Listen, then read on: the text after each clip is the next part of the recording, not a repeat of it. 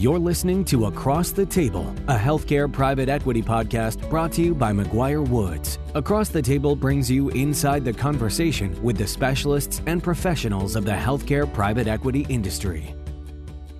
Hello and welcome to Across the Table, McGuireWoods Healthcare Private Equity Podcast.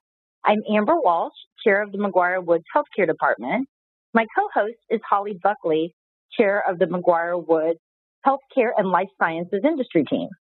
We are so pleased to be joined today by our partner at McGuireWoods, Scott Becker, who also is the publisher and founder of Becker's Healthcare and also has his own private equity podcast.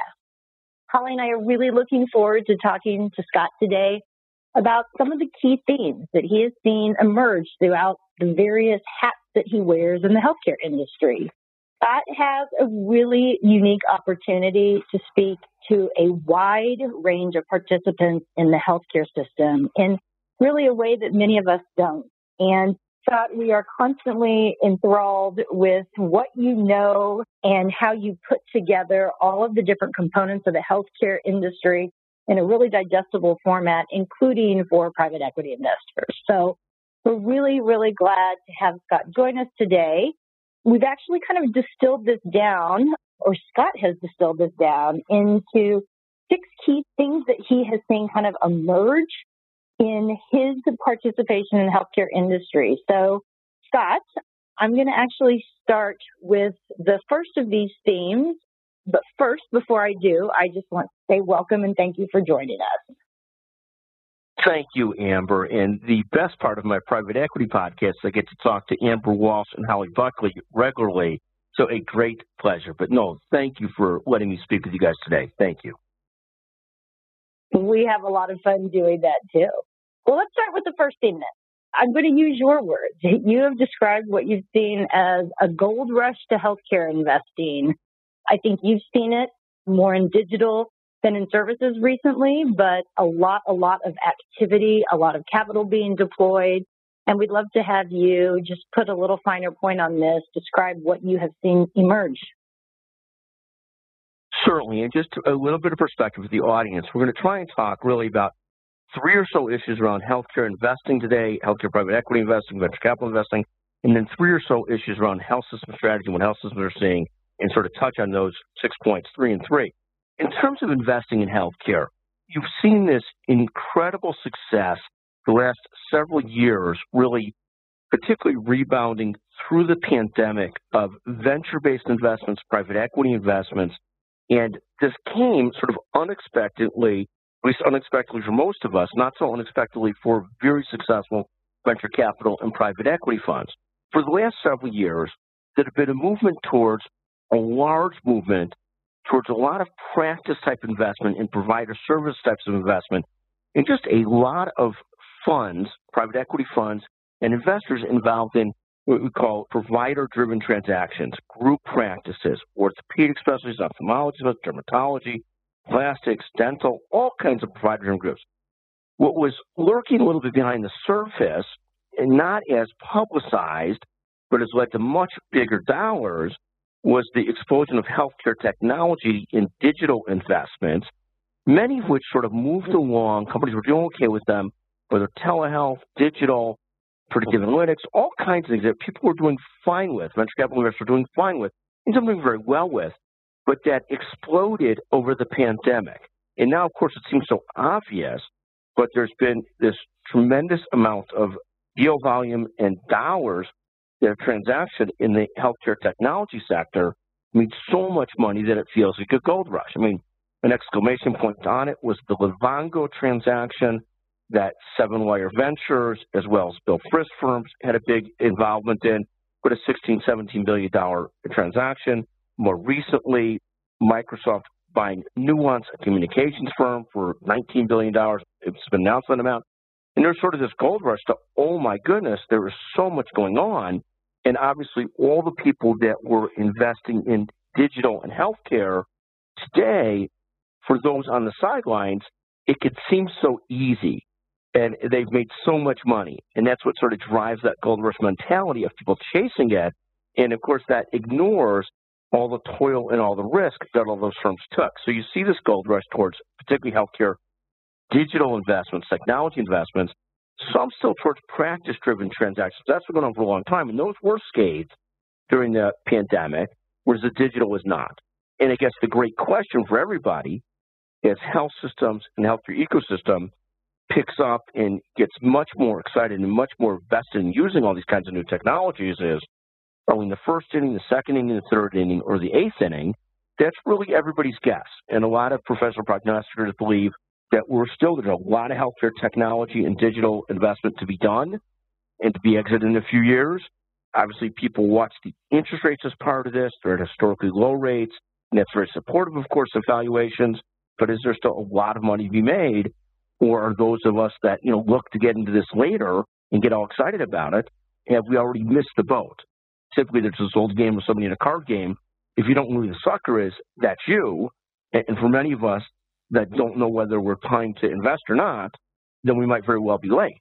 But it's a fast thing to watch as the private equity and venture capital community really invest heavily in all kinds of digital technology offerings and all kinds of healthcare technology offerings and so forth. And so just watching this has been fascinating from our perspective.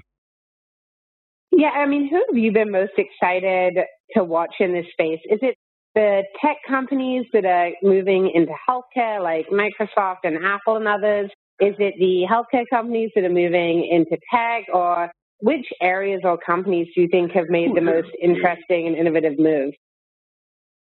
It's a great question. The thing that I found the most interesting, and I'll give a different perspective on it. The thing I found the most interesting is funds, venture funds that have been investing in this so heavily, many of which one hardly knew until they did so successfully well through this healthcare technology boom. Then those would be a handful of them. There are people like Seven Wire Ventures, which I was not really very familiar with, but they've got a star-studded roster, people that had invested early in Allscripts, people that were behind Livongo, one of the telehealth great successes. There's obviously Bill Frist stays in the game, of course. There's smaller firms like Live Oak Ventures that are founded by two immigrants and have just for 10, 15 years in Austin been cultivating and investing in digital technology companies, healthcare, a big part of that. There's people like, of course, Andreessen Horowitz, which we enjoy a relationship with, but not a significant one, but they've been so aggressively investing in these brilliant Silicon Valley technology companies that are focused on healthcare. Yes, he has Sequoia Capital and others. So I've been really, really interested to me to watch that. The Amazon, the Microsofts are playing a different game. The Amazons of the world are $300 billion a year companies. They're in the top of the Amazons, the second largest company in the United States by revenues after Walmart, the Apples of the world. Those are such behemoth companies that they could do so many things. They do some of them well, so many of them well. They do other things not as well. I don't find it as interesting to me to watch them. What I find interesting is these venture funds, these private equity funds, some of which have a few $1 billion under management, some of which have $1 billion under management, none less, but have made a hugely outsized impact in the healthcare technology space. I find it far more interesting to watch those than the Googles, the Amazons, the Apples, and so forth. Those are always going to be big players. They've got so much resources. Got it. No, that's fascinating.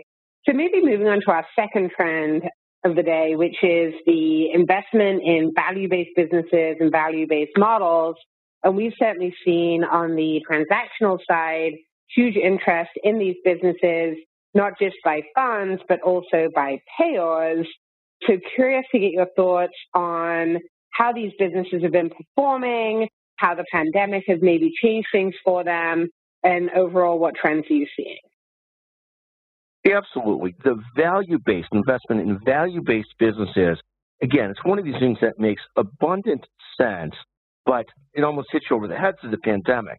So through the pandemic, Medicare managed care businesses, big groups that were big into Medicare managed care businesses, groups that are just Medicare managed groups, that's their sole purpose, did extremely well. Payers did extremely well. It's not because they managed care so well, it's because they were still getting their premiums every month, and sometimes care wasn't being delivered, so they really cleaned up. Their medical coverage ratios went down through this horrible pandemic because some of the things that drive cost didn't get done. And so the value-based businesses of all sorts they fit into a couple core private equity theses. Aside from anything else, I'll speak about this for one moment, then I'll talk about the core thesis.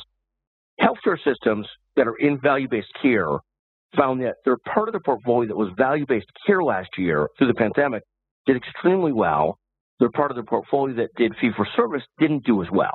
And this makes sense because the fee-for-service stuff got shut down in certain places, slowed down. People were scared to come for the fee-for-service efforts. If they're getting a subscription payment, a value-based payment, then essentially they're getting paid regardless of whether people did their procedures or not.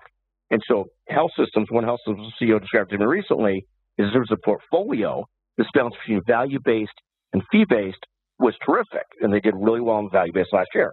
Places like Kaiser, of course, are heavily value-based. Places like Intermountain now are 50% value-based and a lot more.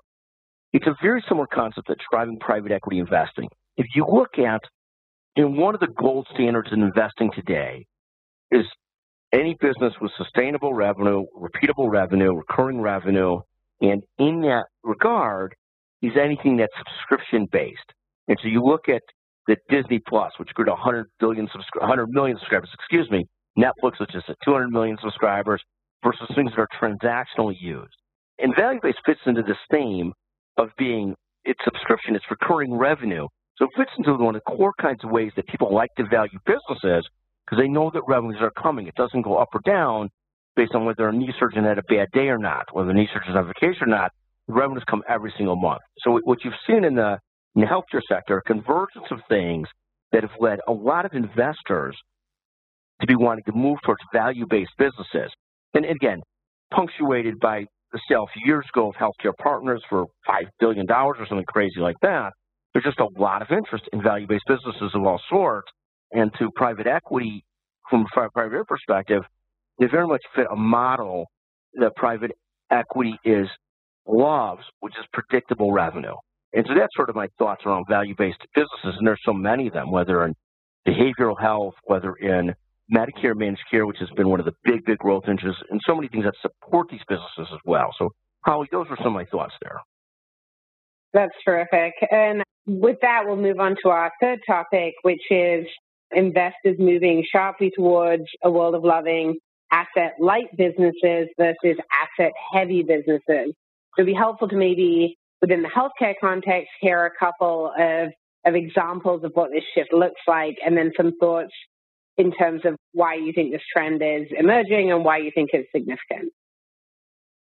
Sure. I think what's happened is if you look at asset-like businesses, they're much more scalable around technology than asset-heavy businesses, and the margins on asset-like businesses can just be so overwhelming compared to asset-heavy businesses.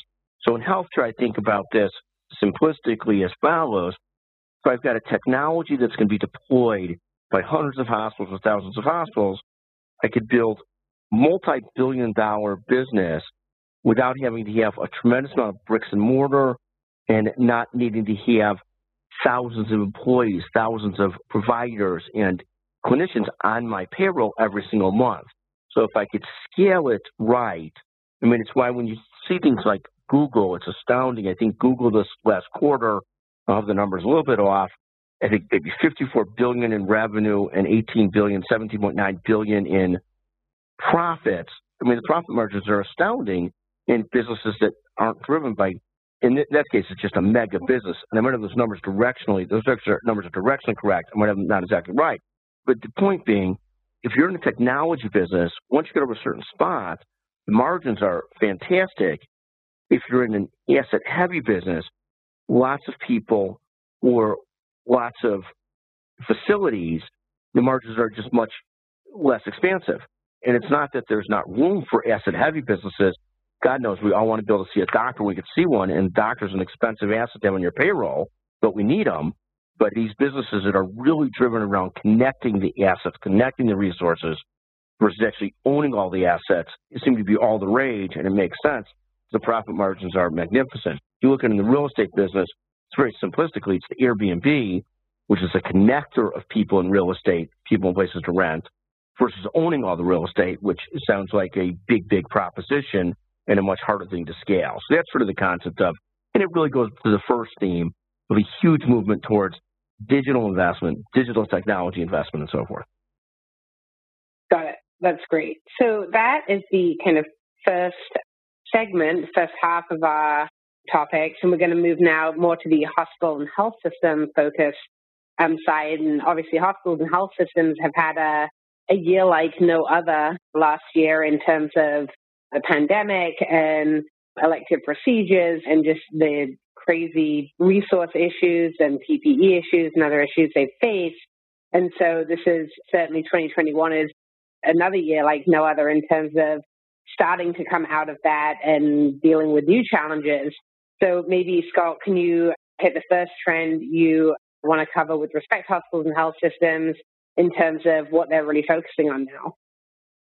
Sure. So hospital and health systems find themselves in a place where obviously it almost goes without saying, but it's worth saying, where their people, their staff, their leaders, their physicians, their clinicians, their respiratory therapists, their janitors have been heroic this past year.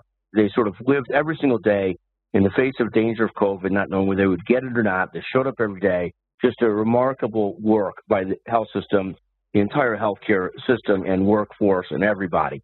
The points on health systems are, last year, the core strategies systems obviously got rocked where they had to move in a completely different direction, which instead of pursuing their core strategies, their core business, they were focused very much on the pandemic and treating COVID patients, moving from just treating COVID patients to treating COVID patients and everything else, but rocked by it. Many of them economically came out of it not that bad last year, partly because of government funding and help to sort of help them get through it. Now they take a breath this year, and some systems are still seeing surges. In Detroit, they're still seeing surges. In Oregon, they're still seeing surges. The pandemic's not going by any means, but you find health systems this year, again, returning to strategy plus. So the old strategies of a couple of years ago, but much with a great deal of acceleration around virtual care, customer experience, remote work environment, and we're all trying to deal with somewhat an exhausted workforce that they're trying to keep in place, recruit, retain, and so forth. But we see sort of hospitals and looking again at, yes, we got a lot of government help last year economically, but that government help will largely be gone. So we got to get back to our core business. Plus, we got to be great at virtual, remote, and customer experience. And talked to one hospital leader, CEO the other day, who said, look, this might be easier for a technology company with 100 employees. We're dealing with thousands of employees, and we know we have to move towards these things and take care of these things. And at the same time, we need to keep our workforce on a morale high. This is no easy challenge. So you've got this great challenge of health systems having to return to strategy after a very challenging year with enhancements to that strategy and trying to remain magnificent for the future. So that's sort of what we're seeing with hospitals and health systems in terms of strategy returning to strategy, but it's strategy plus. So what has really changed for these hospitals and health systems? I mean, patients have obviously got much more used to a virtual experience and to a different way of life, but what else is going to be at its core different for these hospitals and health systems post-pandemic? I think there's big things and there's blocking and tackling things. Blocking and tackling things are, we just have a huge shortage in an exhausted workforce in healthcare and trying to support the heck out of that workforce in every way imaginable and trying to recruit and retain and encourage more people into the field, nurses, doctors, everything else. That's been accelerated in a significant way, those challenges. In terms of the business, I think there's two or three things. If you looked at a smaller health system not very long ago, it would have been heavily reliant on cardiology, orthopedics, spine surgery, neurosurgery, oncology, imaging, a handful of things that really drove a great deal of its revenues. Now hospitals are moving much more towards still having to retain those things as great things, but also a bigger portfolio of value-based business that maybe is not as reliant on those efforts, but also a huge acceleration in consumerization, what customers expect as customers, what's expected in terms of telehealth and virtual care, recognize there's going to be some sort of hybrid, some of the workforce wanting to work remote, and then adding on to a lot of that, and very importantly, a hugely greater emphasis on health equity and taking care of the more vulnerable populations and serving a community mission to people of all economics, all races, all everything, and being much more focused on it from a workforce perspective through the community perspective. You've got the traditional strategy, trying to make sure margins work, plus a few big add-ons. And then we'll talk about some of the threats to all those things as well. No, that's great. So the next trend, I think, is really around competitive pressures for hospitals and health systems and figuring out how to really focus on patients in the face of competitive threats. Can you maybe talk to that trend a little? Certainly. So if you talk to large and important health systems, their game forever has been, and the ones that have been very successful have been situated so that ultimately payers and patients can't go around them.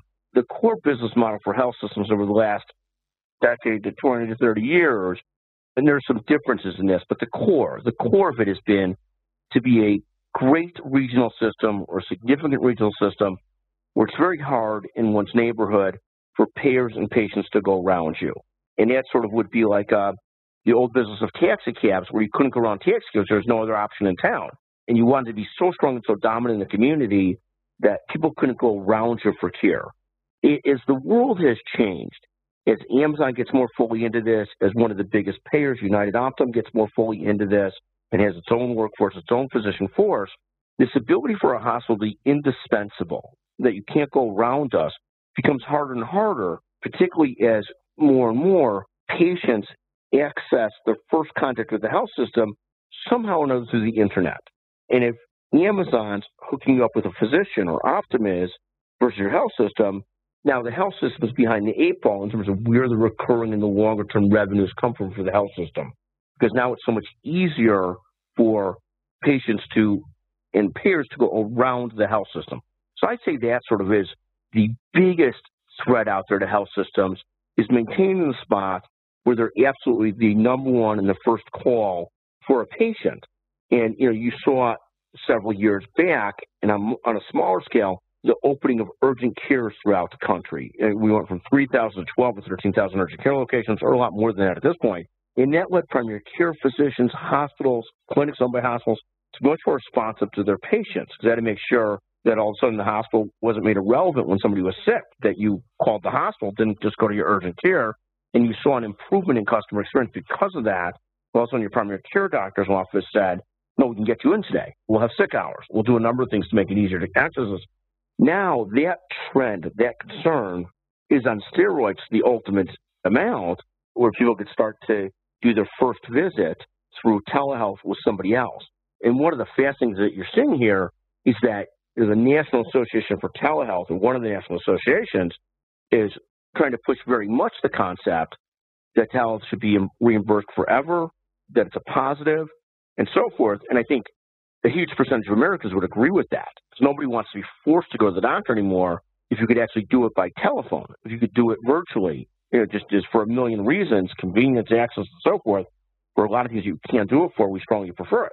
And there is pushback, not just from Congress, who says this could add on more cost, but there's also pushback in some places from different health systems with concerns that this will make it easier for the Amazons of the world, the Optums of the world, and a hell of a lot of others to go around the hospital health system. So if the core business of hospital health systems is to be the first call, to be indispensable, this changing world is changing that quickly in terms of the hospital's ability to put themselves in that position, hospital health systems. Got it. Great. So our final trend of the day is on the race of vaccines versus variants and issues of supply. Where are we and what can we expect? What are your predictions? Sure. So the U.S., obviously, to its credit, has gotten significantly ahead of a lot of the rest of the world in getting people vaccinated. And when I talk to health systems today, they're dealing with really three issues: the supply of vaccines, people to get people vaccinated, and then vaccine hesitancy. And you're seeing vaccine hesitancy still in inner-city communities, in very rural communities, in very different places, but the same issue of vaccine hesitancy. And I think at one point, we may have been naive enough to think, well, it doesn't really matter if somebody else gets vaccinated as long as our own family gets vaccinated. As long as, everybody gets vaccinated around me, what's the difference? It's their choice. They want to get vaccinated, don't get vaccinated. But what we're finding very quickly is that we are very much one world, one population. We're all very, very connected. And so if one cluster of people gets vaccinated and another cluster doesn't, it just means that it's more likely that the virus will mutate and we're all going to be subject to different variants that keep on coming around. So you look at the situation where currently in other parts of the world, India is only vaccinating 2% of the people. They're having a horrible COVID outbreak. When this first happened and China was hit by the coronavirus or COVID-19, many of us felt, well, this is interesting. It doesn't really affect us, other than it messes up supply chains, but it doesn't really affect us. If we've learned nothing else over the last year, is that every community in the United States and every community internationally is connected. Even though it might affect us differently, I know the economics are different for different people, we are all very, very connected. So very laudable. We get as many people vaccinated here as possible, but then we have to turn to boosters and so forth, but also getting the rest of the world vaccinated, because if we're not a heavily vaccinated world, new variants will keep on cropping up and keep on being of concern. One of the things I found fascinating, and we're recording in late April of 2021, and the J&J vaccine was paused and then unpaused. So they're back to using the J&J vaccine. And one of the things I found fascinating was how thrilled about that health and hospital system executives are, because it's a one-shot dose, and many times when they're going out to the communities, many different communities for mass vaccinations or with mobile vaccination vans, there is no assurances that someone will ever get a second shot. Even in the best of circumstances, 10% of people aren't getting a second shot. So the beauty of a one-shot vaccine that will help reduce consequences and help people is lauded by hospital and health system executives. So I think, even though it causes more concern with vaccine hesitancy because they had some blood clot issues, which is a big deal, because nobody gets the vaccine because they're going to get sick from the vaccine. Overall, I think the healthcare community is thrilled that that's a workable vaccine. So this race of vaccines versus variants and this concept that we are completely connected as a world, and we better not forget it, because if we forget it, we're going to have COVID keep on coming back in different forms and mutations that are going to be possibly more and more dangerous. So that's our thoughts on vaccines versus variants and what we're hearing from leadership in the field. That's fantastic. And it's kind of like that whole song about the knee bone connected to the ankle bone. It's all very connected, and it's both scary and exciting. And hopefully the vaccines win out here, and we'll be in a much better spot in a few months. Scott, I'm going to finish with asking you for a book recommendation. If you could maybe tell our listeners a book that you've either recently read or would like to recommend as something that you got something from recently. Sure, and it's an unfair question because so much of my reading is completely fiction, ridiculous reading. I'm currently reading a John Sanford book, who I generally love, Ocean Prey, and I could say I got nothing out of it that I learned from. I always learn something from it. I'm learning some other book, How to Be a Capitalist, Not Any Capital, just trying to kind of spark ideas and thought. I just finished another Weak Child novel, none of which are earth-shattering or show great education or depth as a human being, but I enjoyed them. One of the sad things is, Holly, is as one gets older, the sad thing is more and more of these books are the audio tape variety audiobooks versus audio tape. Actually audio. sorry. But you could be assured that you're not getting me to sing that knee bone song today. So we'll leave it at that. Thank you very much for having me on. Thank you, Scott. It is an absolute pleasure to get to have this dialogue with you. Thanks for joining the Across the Table podcast. Other episodes can be reached from the McGuireWoods Private Equity landing page. There is currently 13 episodes live there, all of which have very interesting guests, maybe worth a visit. So please reach out if you would like to suggest a topic or a guest for the podcast. We're all happy to connect with you at any point over pretty much anything. So thanks again to Scott, and we wish you all the best. We appreciate you joining us on this episode of Across the Table. To learn more about today's discussion or to contact us, please visit our website at McGuireWoods.com.